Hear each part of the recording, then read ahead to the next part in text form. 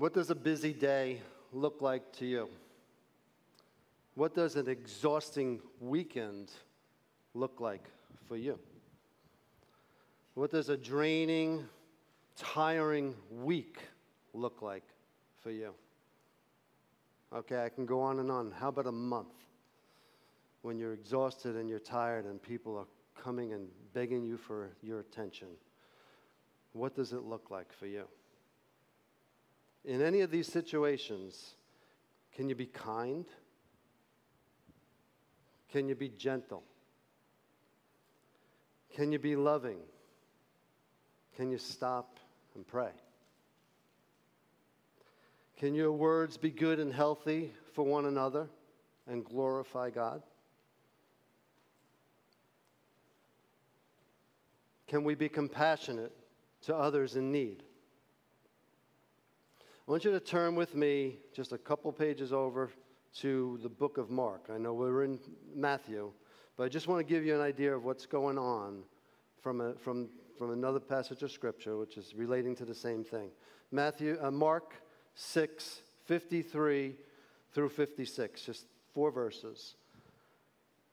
When they had crossed over, they came to the shore and anchored there. As they got out of the boat, people immediately recognized Jesus.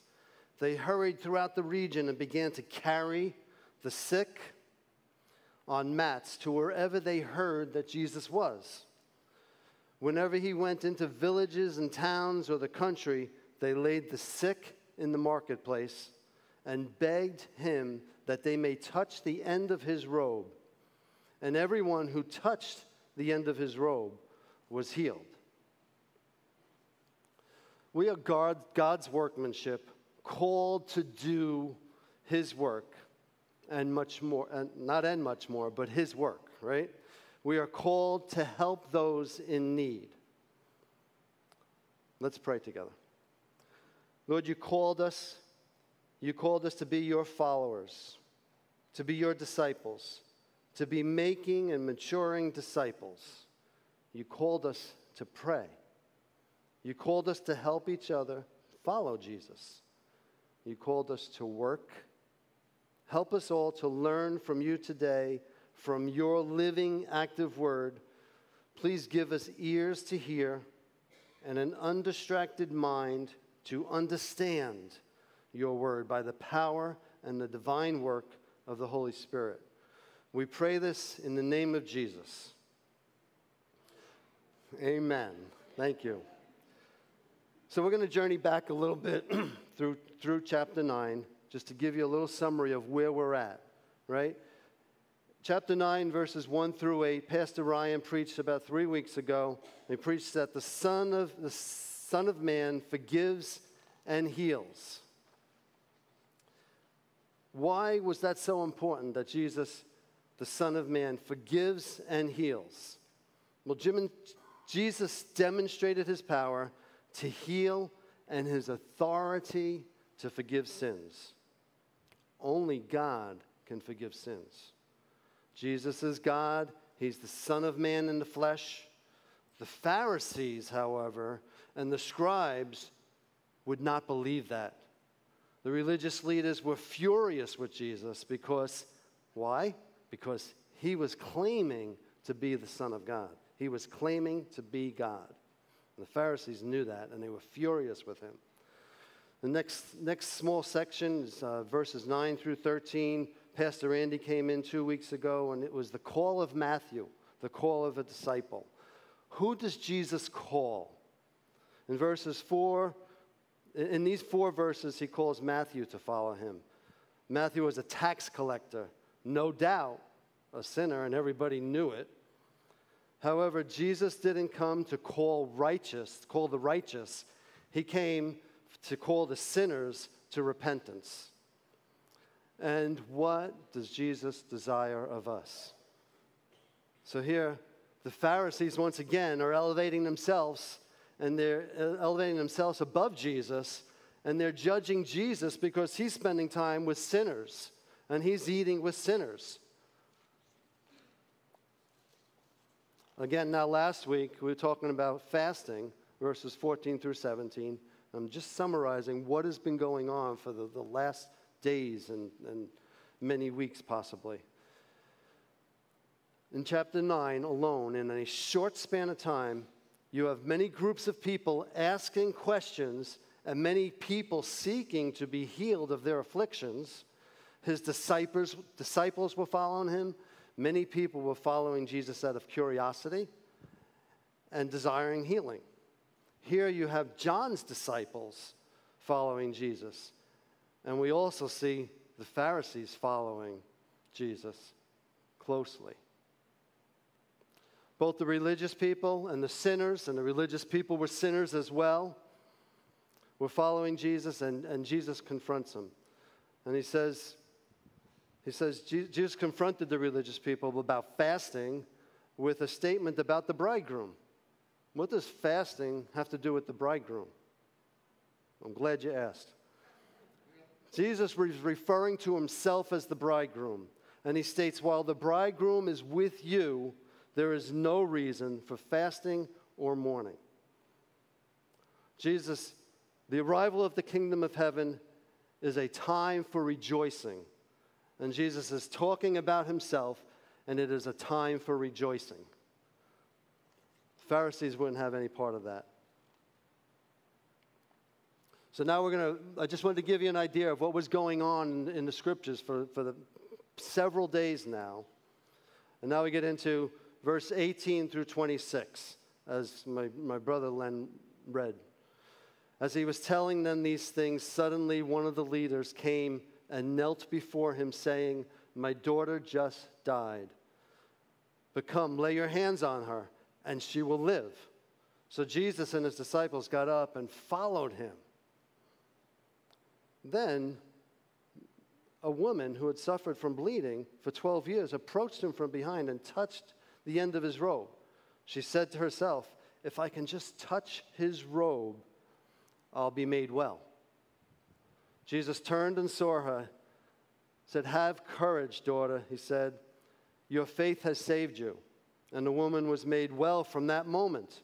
When Jesus came to the leader's house, so now he goes back and after he's healed this woman, now he comes back and he goes to the leader's house. He saw the flute players and the crowd lamenting loudly. "Leave," he said, "because the girl is not dead, but asleep." And they laughed at him. They knew what a dead person looks like.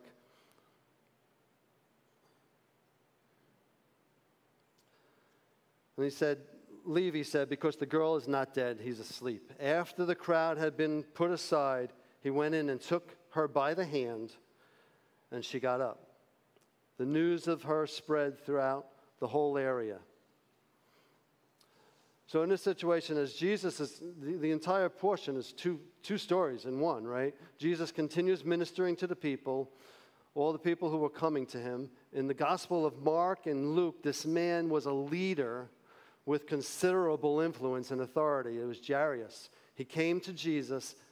A man with authority came to Jesus and recognized Jesus' authority. He said, "If you touch my daughter, she will live." He knew he couldn't do that. He had authority, but he couldn't bring someone back to life, and it was his daughter that he was concerned about. And he said, "If you lay your hand on my daughter, she will live."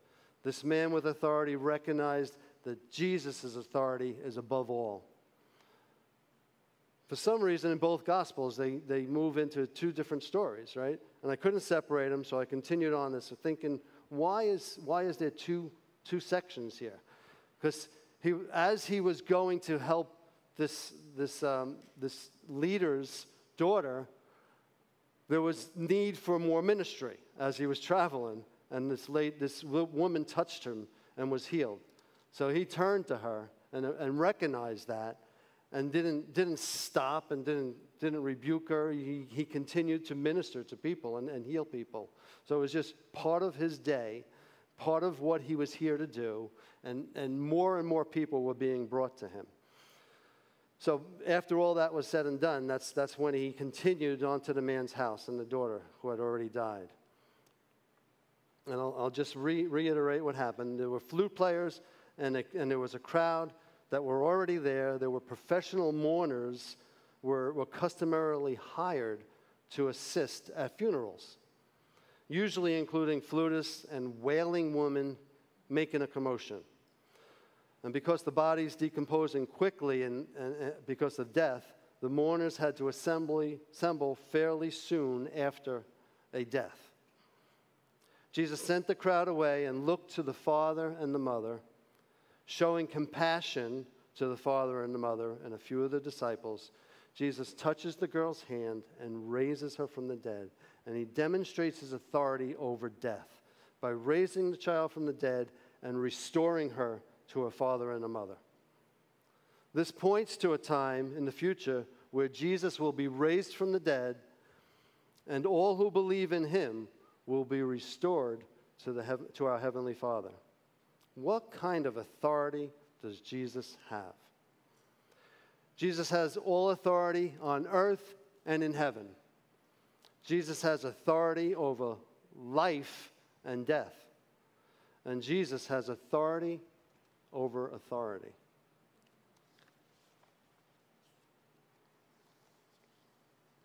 The next section, verses 27 through 31, is about healing two blind men. As Jesus went out from there, two blind men followed him, calling out, "Have mercy on us, Son of David." When he entered the house, the blind men approached him, and Jesus said to them, "Do you believe that I can do this?" They said to him, "Yes, Lord." Then he touched their eyes, saying, "Let it be done for you according to your faith." And their eyes were opened, and Jesus warned them sternly, "Be sure that no one finds out."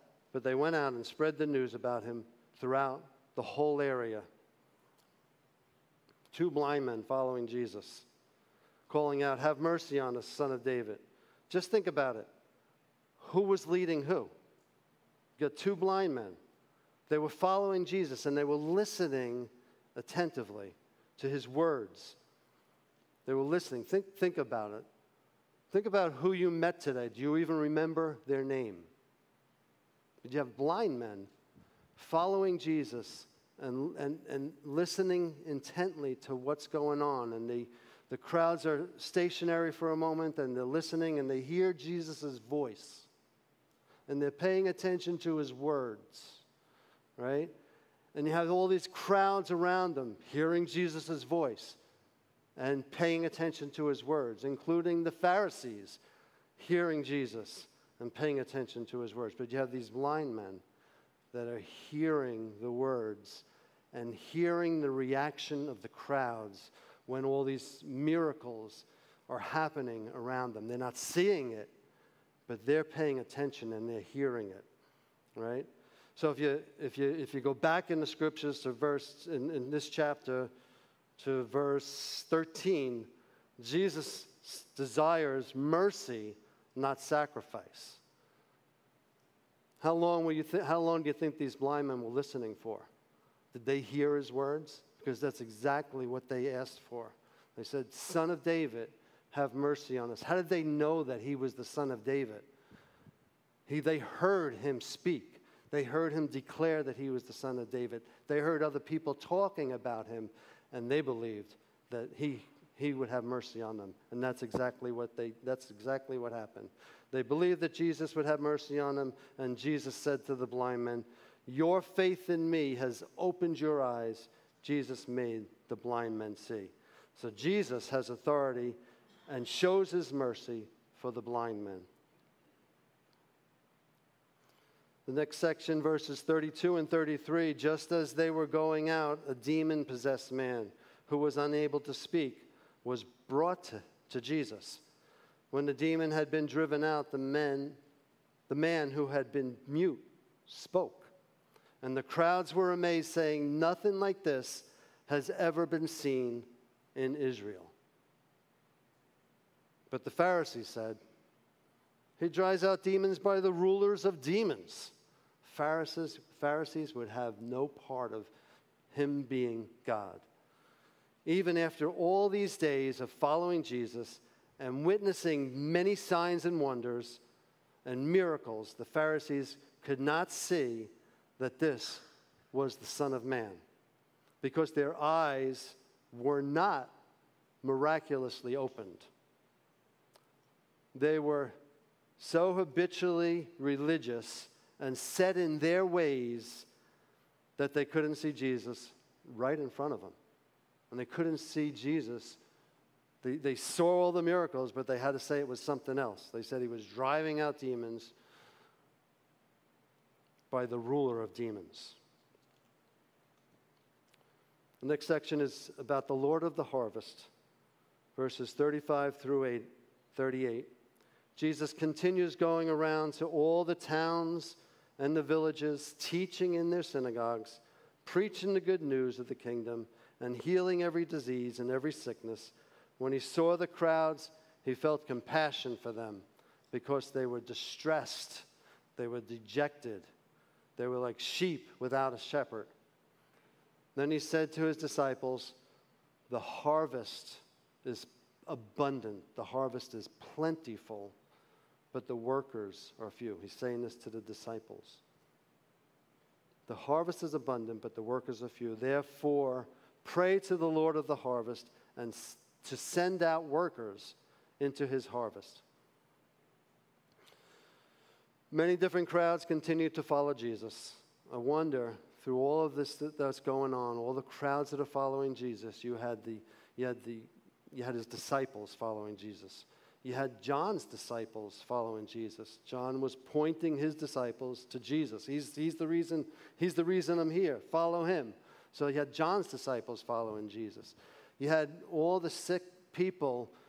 Some of them were being brought to him, and some of them were just following him and trying to get close to him, right? And you had the Pharisees following him closely as well, right? I wonder if it was draining and tiring for the disciples and for Jesus. Nonetheless, Jesus continues to go around to all the towns and all the villages. What was he doing? He was teaching the scriptures in the synagogues. He was proclaiming the good news of the kingdom. And Jesus was healing every disease and sickness. The people were all distressed and dejected, and Jesus felt compassion on them. They were like sheep, as he said. They were like sheep without a shepherd. As Christians, we're admonished to have compassion on those in need. The leaders, the scribes, the Pharisees, who were supposed to be leading the people and have compassion for the people, failed them miserably. But Micah 5:4 predicted that the Messiah would shepherd his people. And that's who we're pointing to, Jesus. Jesus saw the helplessness and the need of the crowds, and he turns to his disciples and he calls them to more. Jesus is calling them to pray, and he's calling them to work. Jesus said to his disciples, "The harvest is abundant, but the workers are few." Let's pray to the Lord of the harvest to send out workers into the harvest.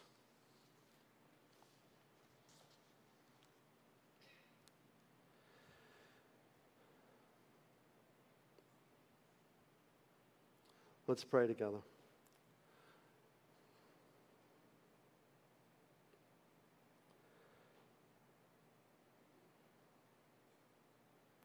Lord, as my brother has prayed, that I would not get in the way of your word, I pray the same. We recognize that your word